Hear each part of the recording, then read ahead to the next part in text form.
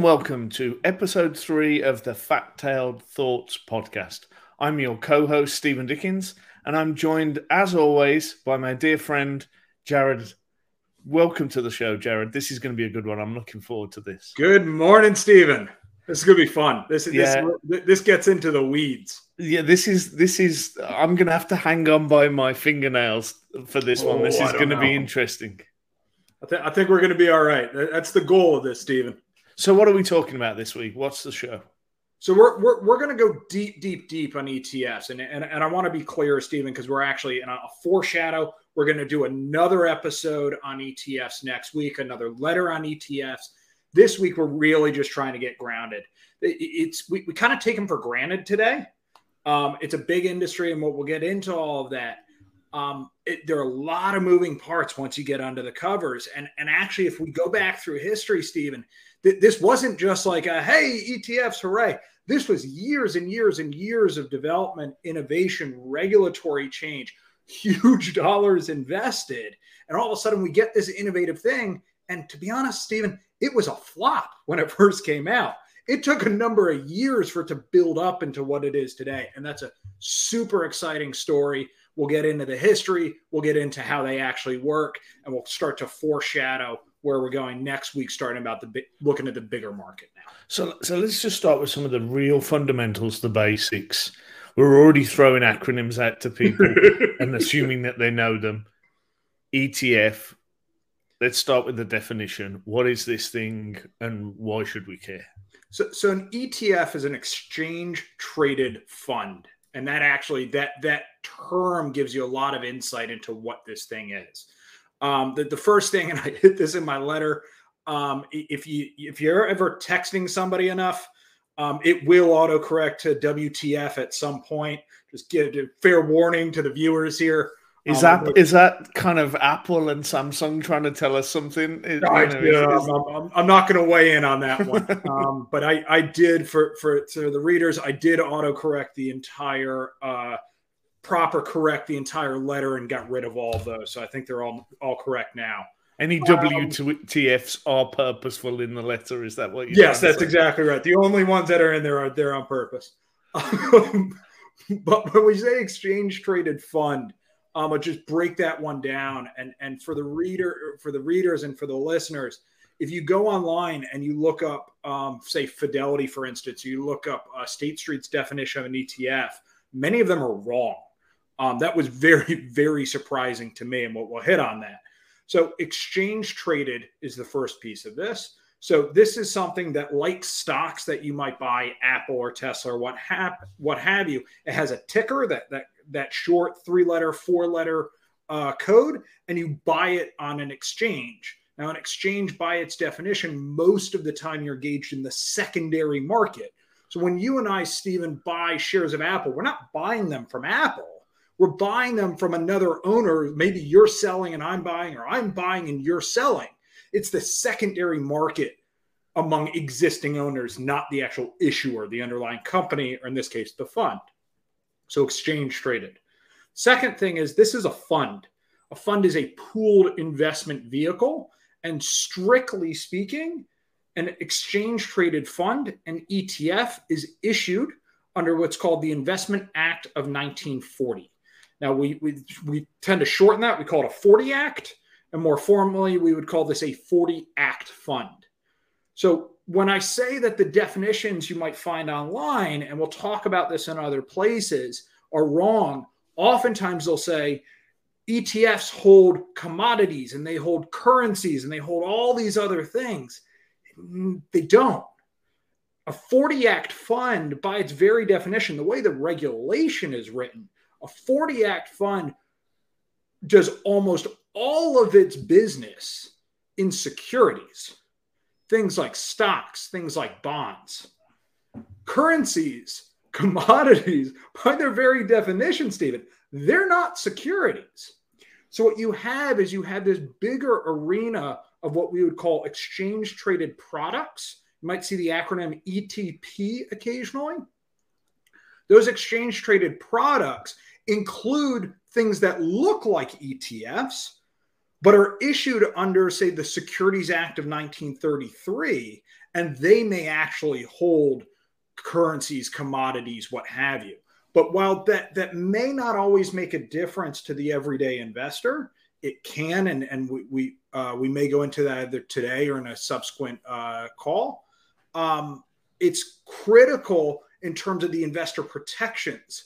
There's a lot of stuff baked into the 40 Act that, in terms of how it's sold, commissions that can come out, how you get access to the product. Those are protections you do not have when something's issued under the Securities Act of 33. So you've mentioned 33 and you mentioned 40. Let's go down history lane a little bit. And why was that regulation put in place? Obviously, huge market crash in 29. I'm assuming it's related to protecting investors following that crash. But let's wind the clock back a little, because I think some of the history ultimately through mutual funds to where we are today is going to be interesting. So sort of talk us through that chronological timeline a little. Steve, I'd love to. This stuff is super, super interesting. We'll hit on the high level. I mean, books have been written about this. So let's back all the way up pre-crash of 1929. 1924, the first mutual fund is created. And actually, just to get under the covers here, first off, that mutual fund created a Massachusetts trust in 1924, still exists today. Unbelievably, the custodian for that mutual fund, the person actually holding the underlying equities and such, was State Street. State Street very much still exists today and will feature quite prominently. Fast forward to 1993, State Street is behind not technically the first ETF, but the first ETF to really make it big. They're the second ETF. They launched 2 months after the first. So just kind of giving the listeners the first mover advantage here, the longevity of these companies, the value of having that distribution arm. I mean, it's unbelievable the companies that have been built here and their ability to continue to service the market over time. But let's jump back. We jumped over about 70 years of really cool stuff there. So I'm glad you noticed, because I was watching you. I was watching you carefully. I was going to take you there. I'm the voice of the listener here, so I've got to keep you honest. Yeah, I'm getting too excited. So 1924, we get the first mutual fund. That was really an innovation on top of, we had trusts for a couple hundred years before that. Now, the mutual fund is quite interesting. Firstly, it's a pooled investment vehicle, meaning that you don't own individual shares, you own proportional rights to a bucket of money. So if it's $1,000 and you put in 100, you own 10% of that thing, not specific shares. The way a mutual fund works is that investors engage directly with the mutual fund. So let me explain what I mean by that. Each day, at the end of day, the mutual fund tallies up how much all the underlying securities, it owns, say, 10 stocks, it covers the S&P 500, whatever it's doing, it tallies up the value of its underlying holdings. That's called the net asset value. You'll see the term NAV shortened to. It just means the value of the bucket of stuff. If you as an investor say, hey, mutual fund, I want to buy, say, $100 worth, at the end of the day, they go, okay, we tallied it up. Our total holdings are worth $500. We are going to issue you another, what's then 20%, and we sell that to you. We take your $100. We go and we buy additional securities. We bring the value of the fund up to whatever, now 600. If you sell your mutual fund ownings, you sell it directly back to the mutual fund, meaning you sell them your 10% interest or whatever it is. They, at the end of the day, they go, okay, 10% is worth this amount based on the NAV, and they send you back cash. So you're engaging one-on-one with that mutual fund each time you're buying and selling things. And to be clear, Stephen, the fund is a legal vehicle. It's a company unto itself. It has a management team. It has advisors. It has all these wrappers around it. But you can think, even though a fund is just a bucket of money, a basket, it's actually technically its own standalone company. So that's mechanically how it works. The challenge is, without a lot of investor protections in place, you can imagine how this might go terribly wrong. They might make up what the NAV is. They might just forget to do it at the end of the day. They might tell you they're invested in one thing, but invest in another thing. They may try and sell you snake oil through somebody who massively marks up the price and then takes huge commissions without telling you. You think you're getting $100 worth, but you're only getting $30 worth because somebody took a $70 commission. I mean, there are a whole bunch of ways to abuse this. And needless to say, in the boom times of going into 1929, we kind of saw every stripe, variety, and flavor of abusing investors. So crash of 1929 happens. We don't really have the regulatory apparatus that we do today. Congress steps in, the state level regulators step in, they go, all right, we need somebody to play traffic cop here, to start protecting investors, to start requiring disclosures, say, hey, this is what we're actually doing, to start having reporting requirements. Hey, you need to tell them on a certain basis. So over the subsequent decade or so after 1929, we get a series of regulations: Securities Act of 1933, Investments Act of 1940, Investors Act of 1940. We get a series of these that start at what I would call the lowest level. How do we prevent fraud and shenanigans on a per security basis, the individual equities, stocks, bonds, etc.? And then over time, build up and say, okay, how do we prevent fraud at the exchange level? How do we prevent fraud at the investment manager level? How do we do it again at the investment company level? And it builds and builds and builds. And that really, from a regulatory standpoint, is the bedrock on which markets today are built. So we've kind of gone through mutual funds, 1924. We've gone through the crash.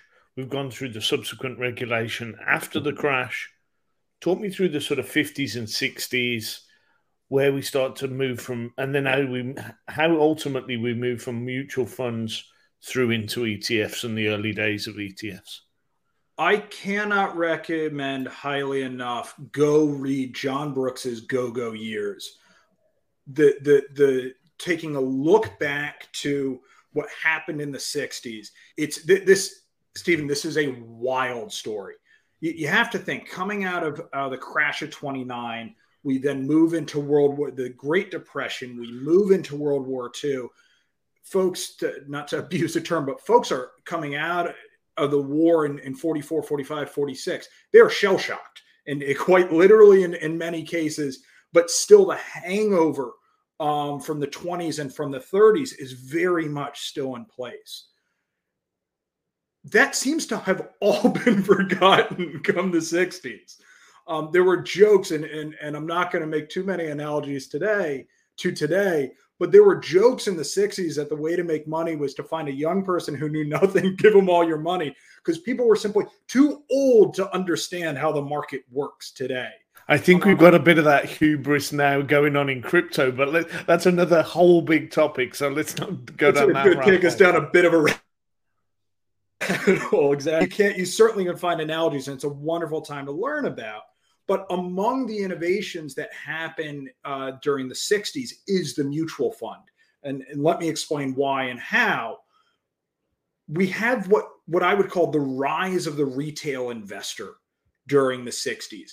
Prior to 1950, just around 5% of the country was invested in stocks. We don't have things like 401ks. We don't really have things. The IRAs and whatnot don't come around till the 70s. Your Roth IRA, by the way, doesn't come around till 2004, I believe. I mean, the stuff we take for granted simply isn't there. Most of what's there are pensions. Well, pensions pay out cash. You don't really have a nest egg that you're looking to invest in the stock market. Well, we get this unbelievable sales effort throughout the 60s married with mutual funds. Now, why is that happening? Well, the sales effort from brokers is built around, hey, mom and pop, hey, ordinary person. We've got this stock market that can give you a share of America's future. If you want to bet on America doing better, you're going to bet on the companies making money. They're going to rise in value. You should share in that upside. Now, that's a really compelling vision. And this is at a time when the country is just doing phenomenally well. We get the post-World War II boom. Well, if you're an ordinary investor and you're sold that vision, go, that's awesome. But I don't know anything about these companies. I don't know anything about investing. This isn't, you can't go online at this point. You're doing this over the phone. There's some, you probably haven't left your state. There's some random person in a suit out in Wall Street who's going to be managing your, how on earth do you understand what's going on? Well, step in the mutual fund manager, as opposed to you having to pick the individual stocks and bonds and such, find the new hot thing, the tip of the week that's going to make it big for you.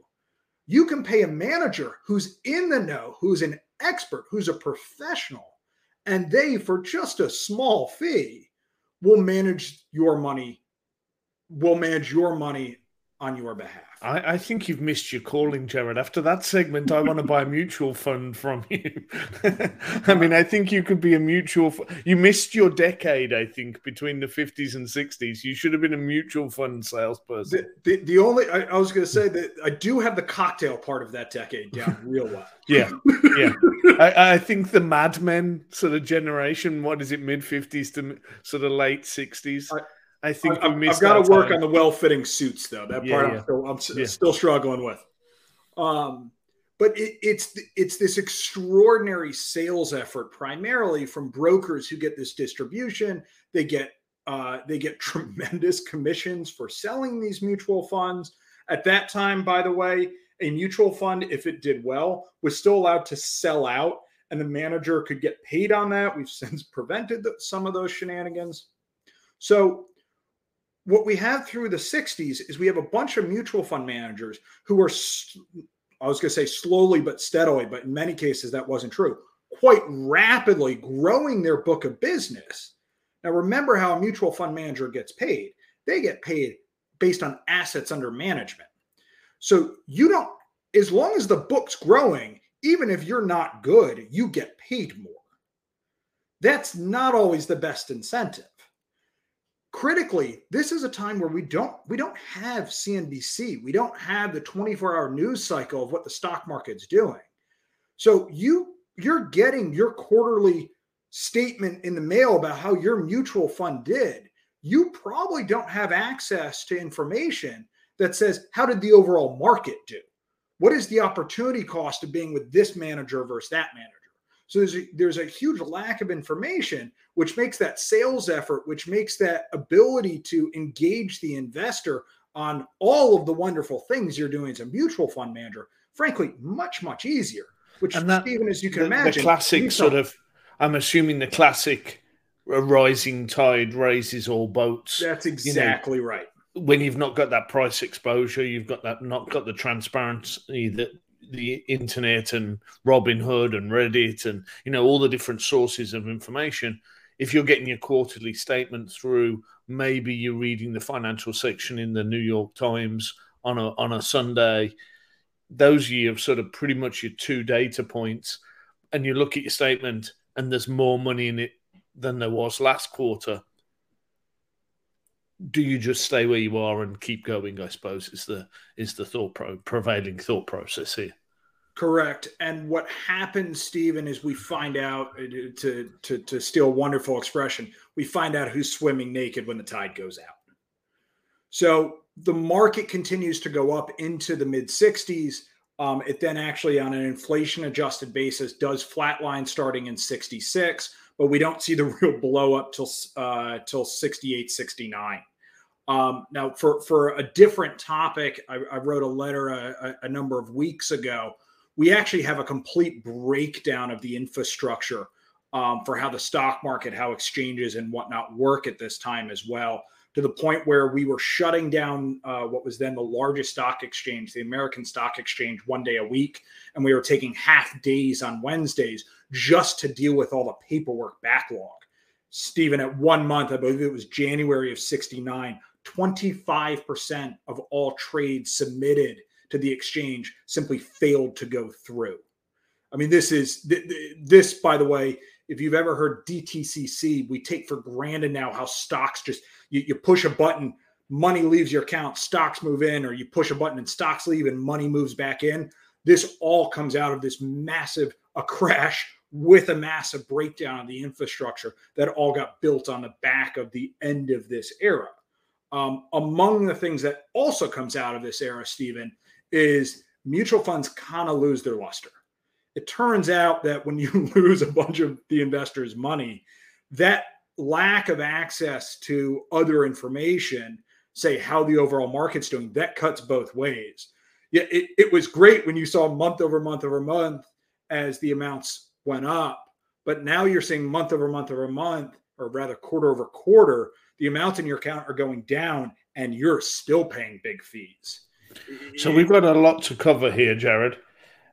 We're still only up to the 70s and we're 21 minutes in. Let's start to move through from sort of the end of the mutual funds being the sort of darlings through to the start of the ETFs coming through, because I think we've got a couple of big topics still to go. So let's kind of round out the history lesson in the next couple of minutes, and then we'll go forward from there. So we have a bit of from a general innovation standpoint, we have a bit of a dead period in the 70s. I mean, similar to what happened after the crash of 29. It's not sexy. Folks don't want to put their money in, so on and so forth. It's a bit of a dead period.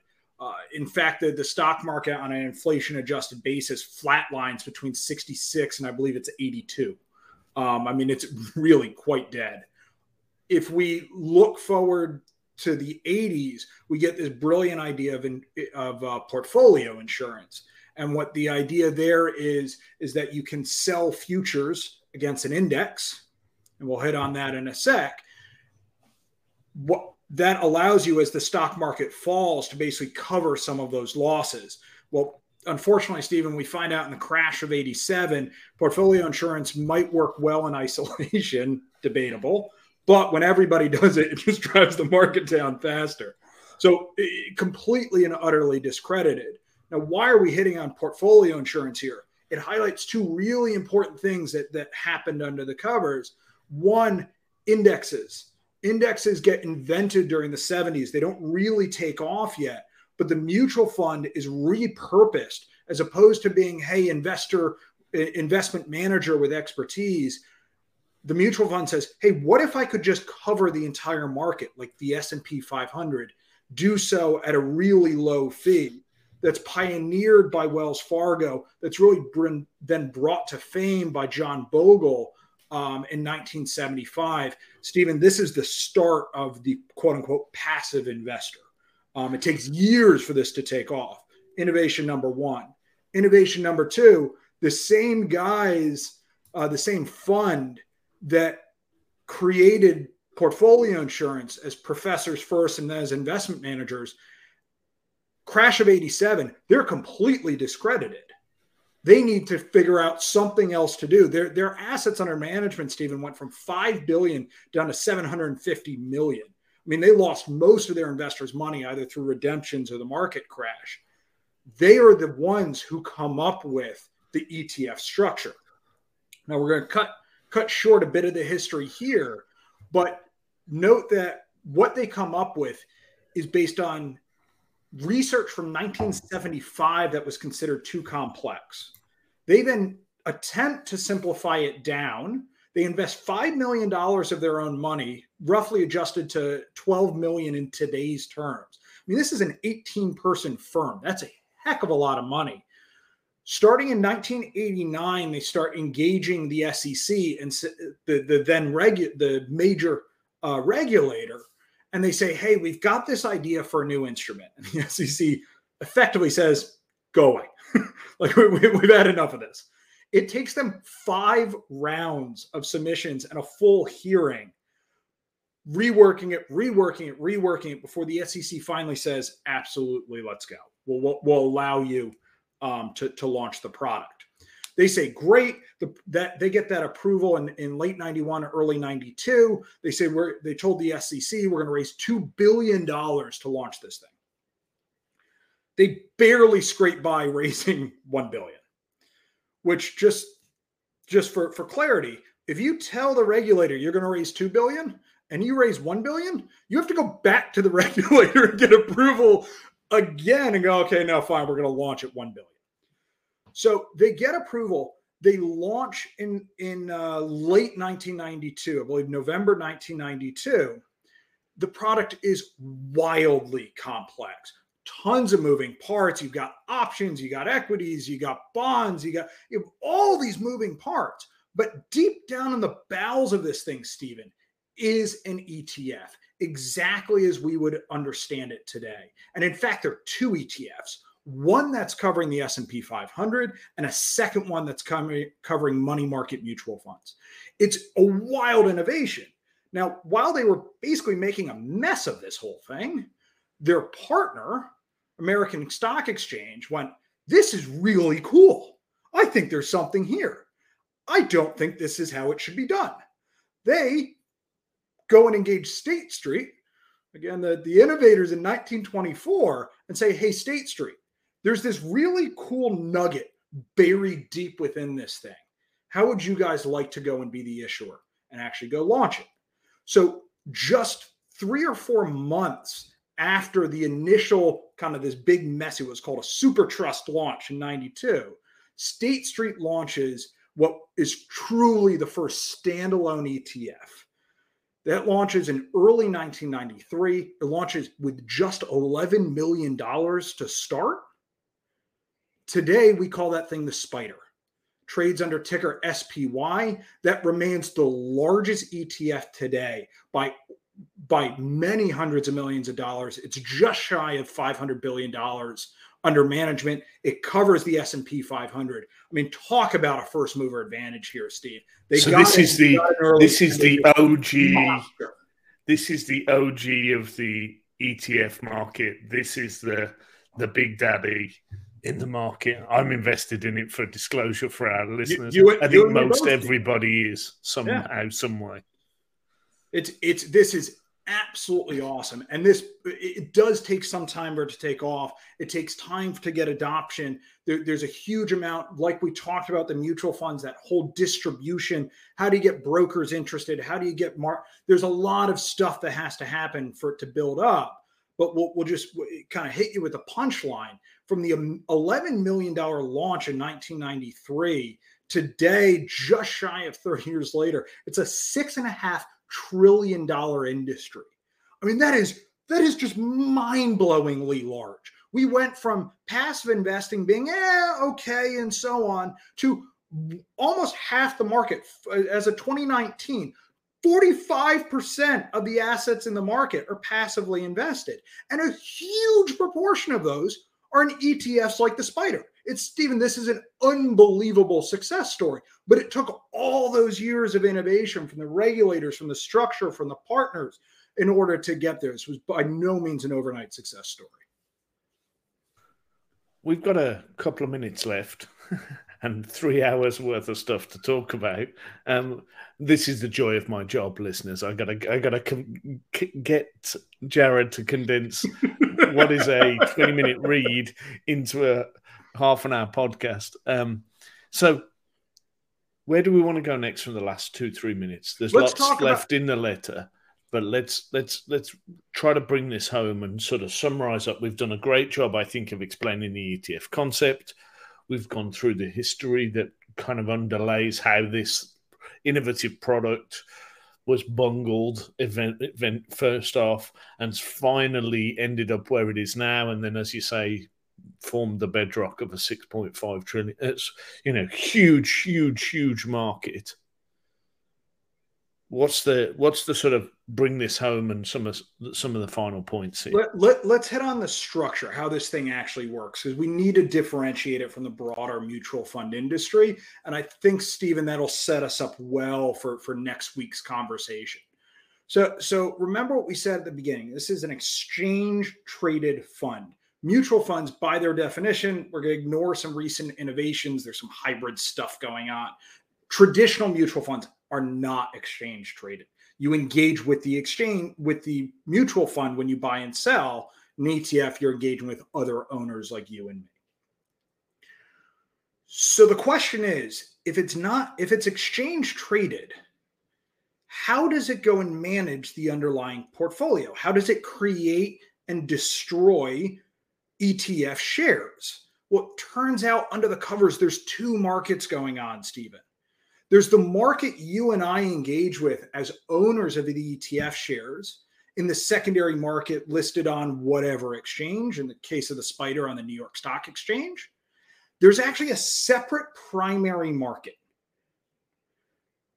It's only accessible to authorized participants. Those are named and officially signed with the ETF issuer. Those authorized participants are the folks you would expect. It's HSBC, it's Goldman, it's Navarre, it's the big boys. They engage with the underlying ETF issuer. When they want to create ETF shares, they either send cash or they send a basket of securities to the ETF issuer, and the ETF issuer sends them back ETF shares. Basket of securities here, meaning the ETF issuer says one ETF share is effectively made up of 10 Apple shares and 3 Microsoft and 4 Ford and whatever it is. The authorized participant can send that basket to the issuer and get back ETF shares. In order to redeem, the authorized participant sends the ETF shares back, and the issuer sends either cash or the underlying securities back to the authorized participant. Now, why would they do this? Well, if the value of the ETF is worth more than the value of the underlying securities, the authorized participant can make money by sending the securities to the ETF, getting the ETF, and selling it. The reverse is also true. If it trades below, they can send the ETF back to the issuer, get back the securities, and then go sell those. That authorized participant, when they get those ETF shares, they then sell them on the secondary market, which is how you and I get access. Sounds like the classic old boys club making money whichever way the industry flows. But hey, I'm just a cynic. So it's to us, it's hugely beneficial. They do make good money off this. There are many billions that flow around in revenue just from those operations and kind of the surrounding trading. But there's a couple massive benefits, Stephen, to you and me. Because most ETFs are passively managed and they're indexed like an index mutual fund, the cost of managing that is pretty low. But you get two more things out of the ETF that you don't get out of mutual funds, which means on average, they have less than half the fees of a mutual fund. Firstly, because you and I are buying and selling with each other, as opposed to engaging the ETF issuer, they don't have to have all those operations in order to redeem. And it's a mess. It takes people, it takes time, it takes energy. That turns into fees. Well, if you push that to an exchange, you have specialist market makers. You have the exchange handle that. They've got much better, much more specialized infrastructure and processes that can keep the fees much lower. So that's one.